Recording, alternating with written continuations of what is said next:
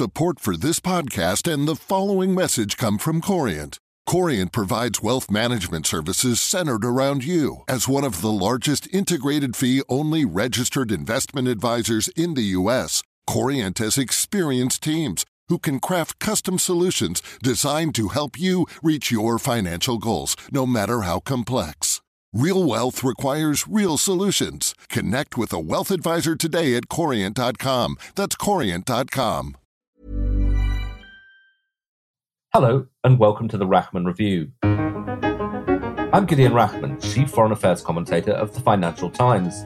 And in this week's podcast, I'll be talking to Professor Francis Fukuyama of Stanford University about whether democracies or authoritarian governments are proving better at dealing with the coronavirus. Has China shown that it's better able to deal with a pandemic than the United States? And is America suffering from a crisis of trust in government?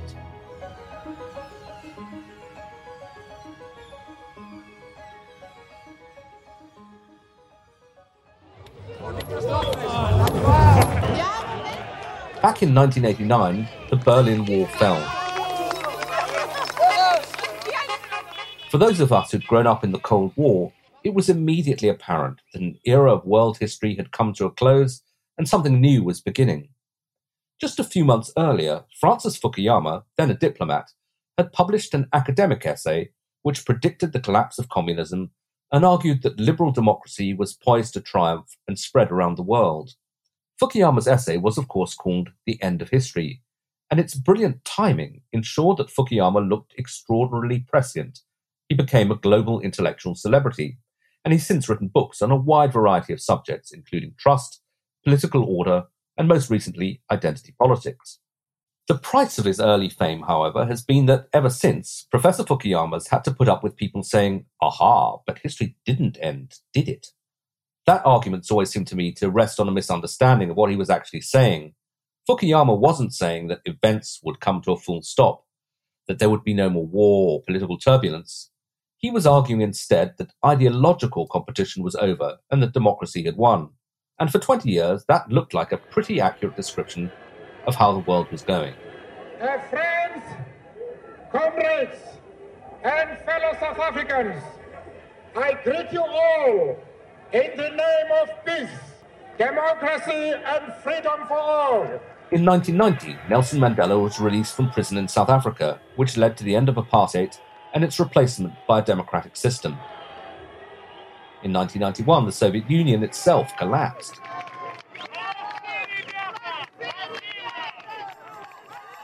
In 1998, Indonesia, the world's fourth most populous country, also became a democracy after the fall of its strongman ruler Suharto.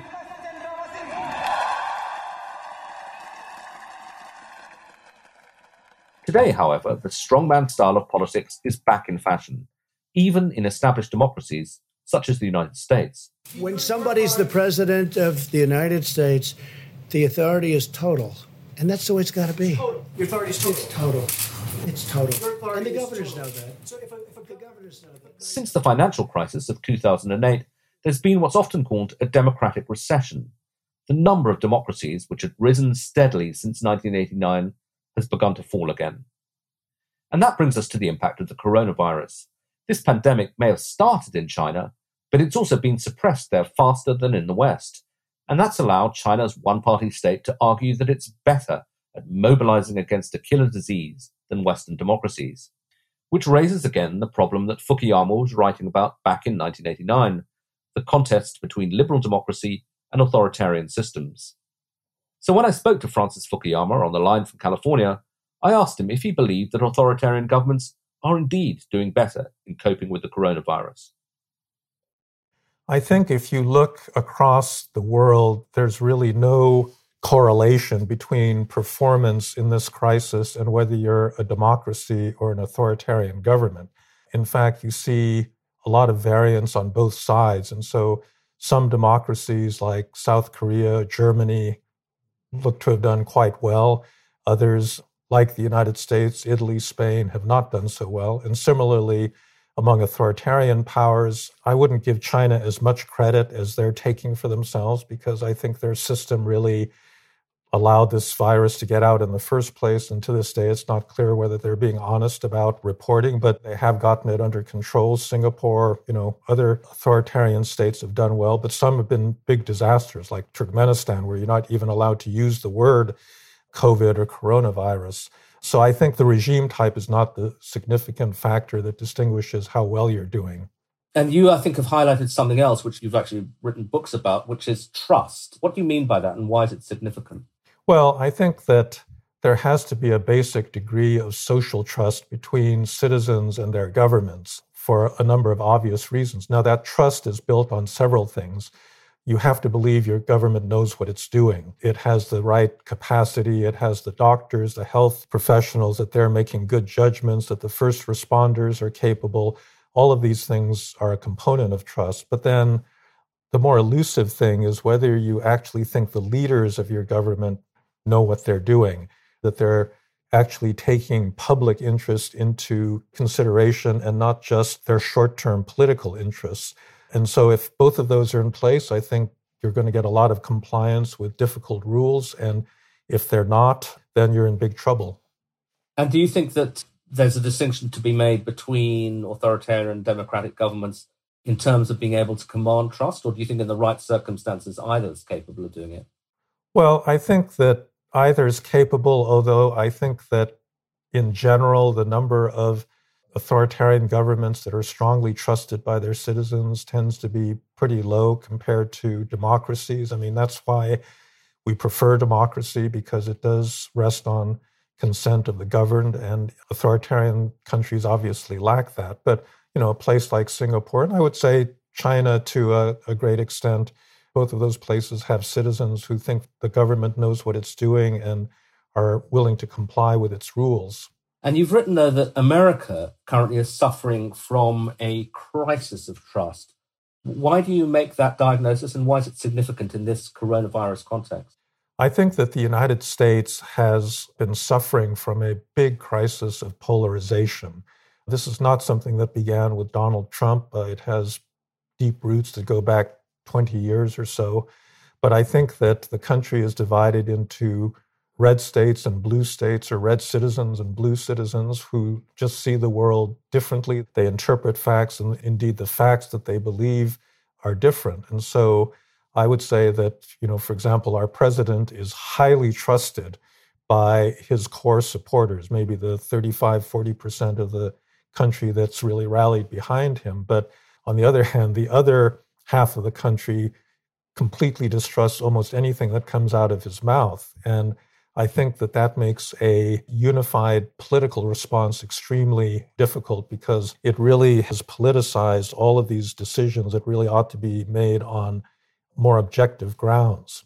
But is there any sign, for example, that people are reluctant to obey with lockdown rules because of what Trump said, or the opposite, that they were too lax for too long? Oh, I think there's plenty of evidence of that. For example, in a lot of red states and among conservative commentators, there's been this high degree of skepticism that we're even in a crisis. And to this day, you'll find some of them saying, well, this is no worse than the flu. This is just a conspiracy that has been hatched to weaken Trump and this sort of thing.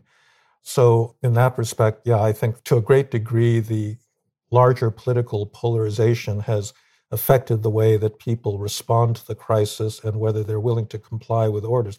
Many red state governors have been very reluctant to enforce quarantine or shutdown orders because of, I think, this politicization. And indeed, the suspicion of experts, I was just looking at ultra-right commentators saying that Anthony Fauci, who's become the voice of science, if you like, in the US and standing beside the president, but that he should be charged, that he's committed a crime for stirring up undue alarm. Is this a sort of wider crisis of trust, not just in politicians or in the political system, but in the very idea of expertise? I think so. I think that we're in the midst of a global populist uprising in many countries where the existing elites are under suspicion by ordinary people that they don't have everyone's best interests at heart. And I think you're now seeing this come out with regard to all of these public health specialists that have been giving advice on what the appropriate response would be. Now, I should just say, I don't know that actually these health experts are in the best position to make certain difficult trade-offs between, the economic consequences of the shutdown and their concern with maximizing public health. That's a political decision that will have to be made by other people. But I think what you're getting is a kind of almost irrational response that anything that comes out of the mouth of one of these experts is ipso facto suspect. Yeah. And I mean, you were associated early in your career with the end of history thesis, which was seen as a kind of paean to the triumph of democracy. But then later, you've written about how democracies can decay in your book, Political Order and Political Decay. Do you think the US is a decaying democracy in the terms you've written about? I think that American democracy has been decaying for the past generation. I measure that in a couple of ways. One just has to do with the rigidity of the system. We've got this very complex constitutional system that has worked very well in certain periods, but I think has been a big problem. So, for example, the electoral college by which we choose presidents and the way that states are apportioned representation is highly unequal right now. The Republicans have managed to win majorities in the presidency based on minority votes in the general population. But we can't fix this because this is deeply embedded in a very old constitution. And I think that the other really big issue is the capture of the government by powerful interest groups over the last several decades, where the government really responds to the needs of well-organized lobbies much more than to general citizens. And in both of those respects, this is a crisis of decay that pre-existed Trump by quite a few years. And what does your study of history and the history of political orders suggest to you? I mean, are countries that fall into this cycle of decay capable of snapping out of it? Well, I think that the short answer is yes. I mean, even in American history, we had an even deeper crisis of polarization prior to the Civil War. It was solved by a very bloody conflict, but it was eventually solved. And there are other periods, like in the late 19th century, where you actually did get out of this kind of a situation. Oftentimes, however, it requires a big external shock. The financial crisis in 2008 wasn't a big enough shock to really right the system. It's possible that this pandemic could be the moment where people will say, yeah, the system is not really working very well. But we don't know that, and we'll just have to wait and see. And do you see this problem of political decay in democracies as a problem that is manifest across a number of democratic countries, or is it just the United States? Well, I think you have to take a broader perspective. So certainly the mainstream political parties throughout Europe have been in a big crisis over the last few years with the rise of populism, because a lot of the center-left and center-right parties seem to be out of touch and challenged by these upstarts. But the question is there a better system that would guarantee faster responses to these fundamental challenges? And I'm not sure I see that, because one of the big problems in authoritarian countries is that there's no mechanism of accountability by which citizens can throw out a government and replace it with something completely different. And so you're seeing in one authoritarian country after another, essentially dictators who are extending their terms in office. Vladimir Putin was trying to do this in Russia.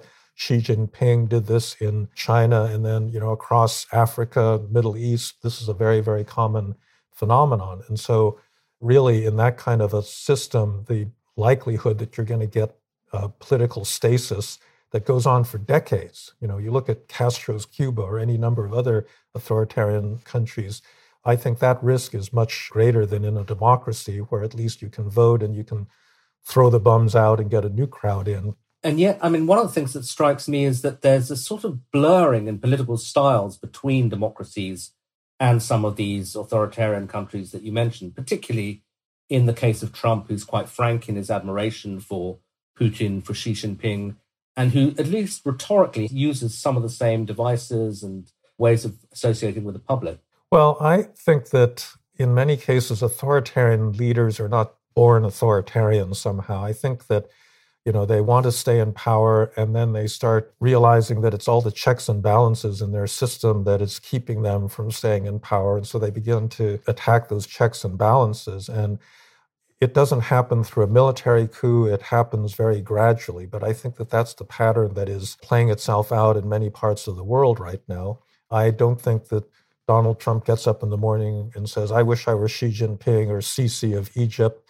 Let me see how I can take control all by myself. He thinks to himself, well, there are all of these pesky journalists and courts and bureaucracies that are getting in my way, and let me see how I could weaken them. But I think that's the way today that democracy dies. It's by 1,000 small cuts rather than a dramatic gesture.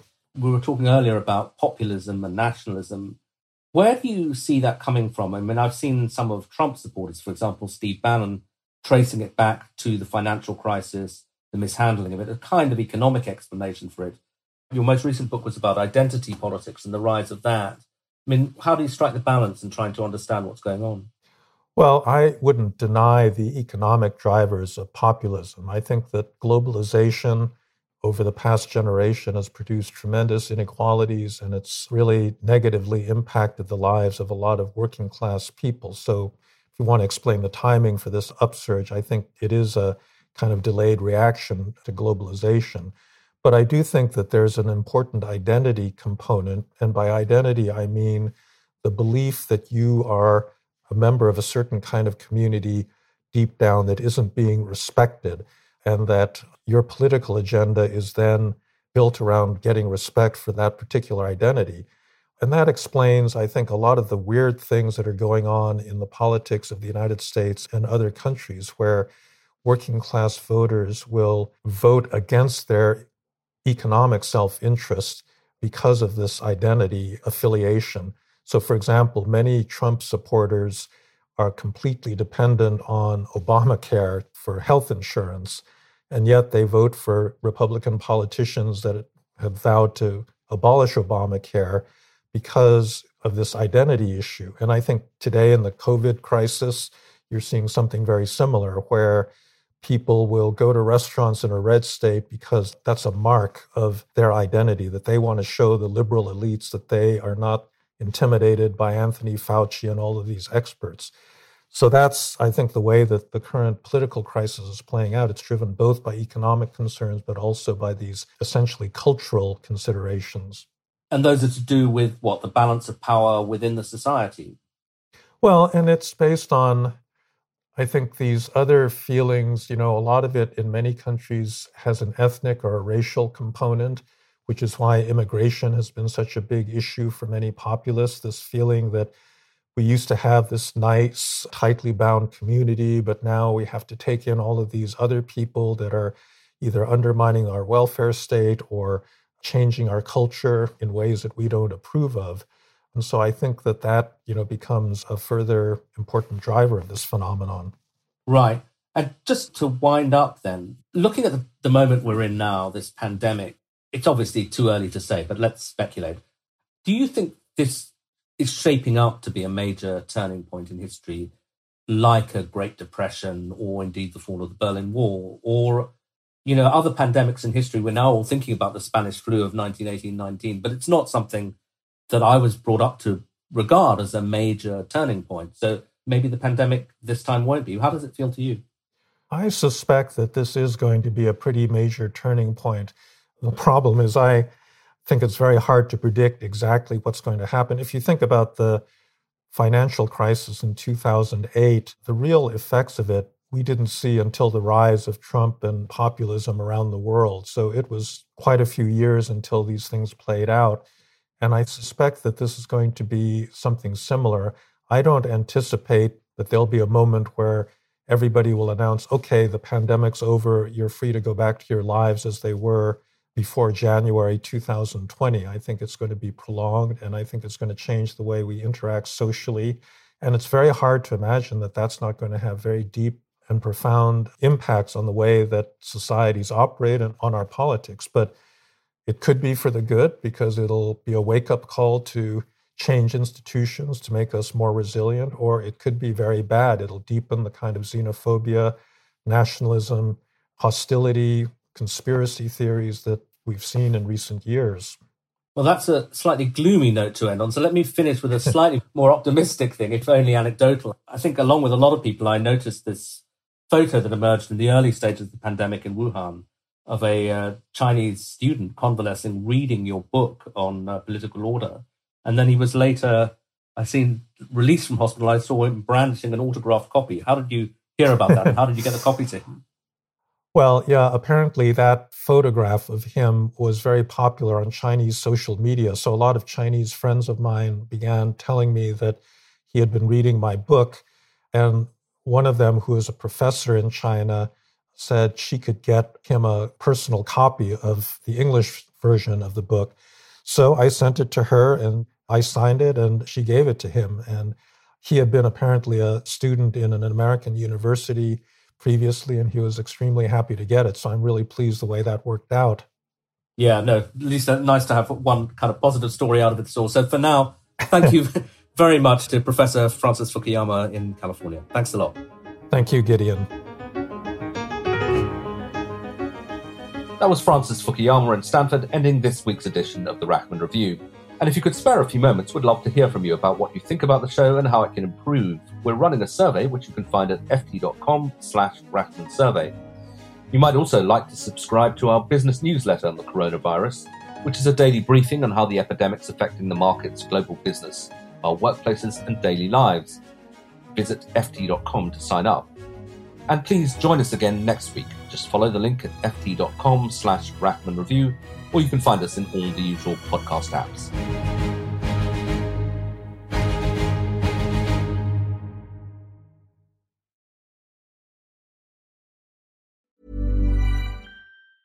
Here at Bellingcat, we get to the bottom of things. From a global crisis to an underreported event, we find the facts using publicly available tools and resources, uncovering what is hidden on and below the surface. We connect the dots using social media posts, satellite images, and public records, and empower others to do the same by sharing how we do it. The ability to do so is only made possible by our readers, supporters, and community members. Care to join us? Learn how at bellingcat.com.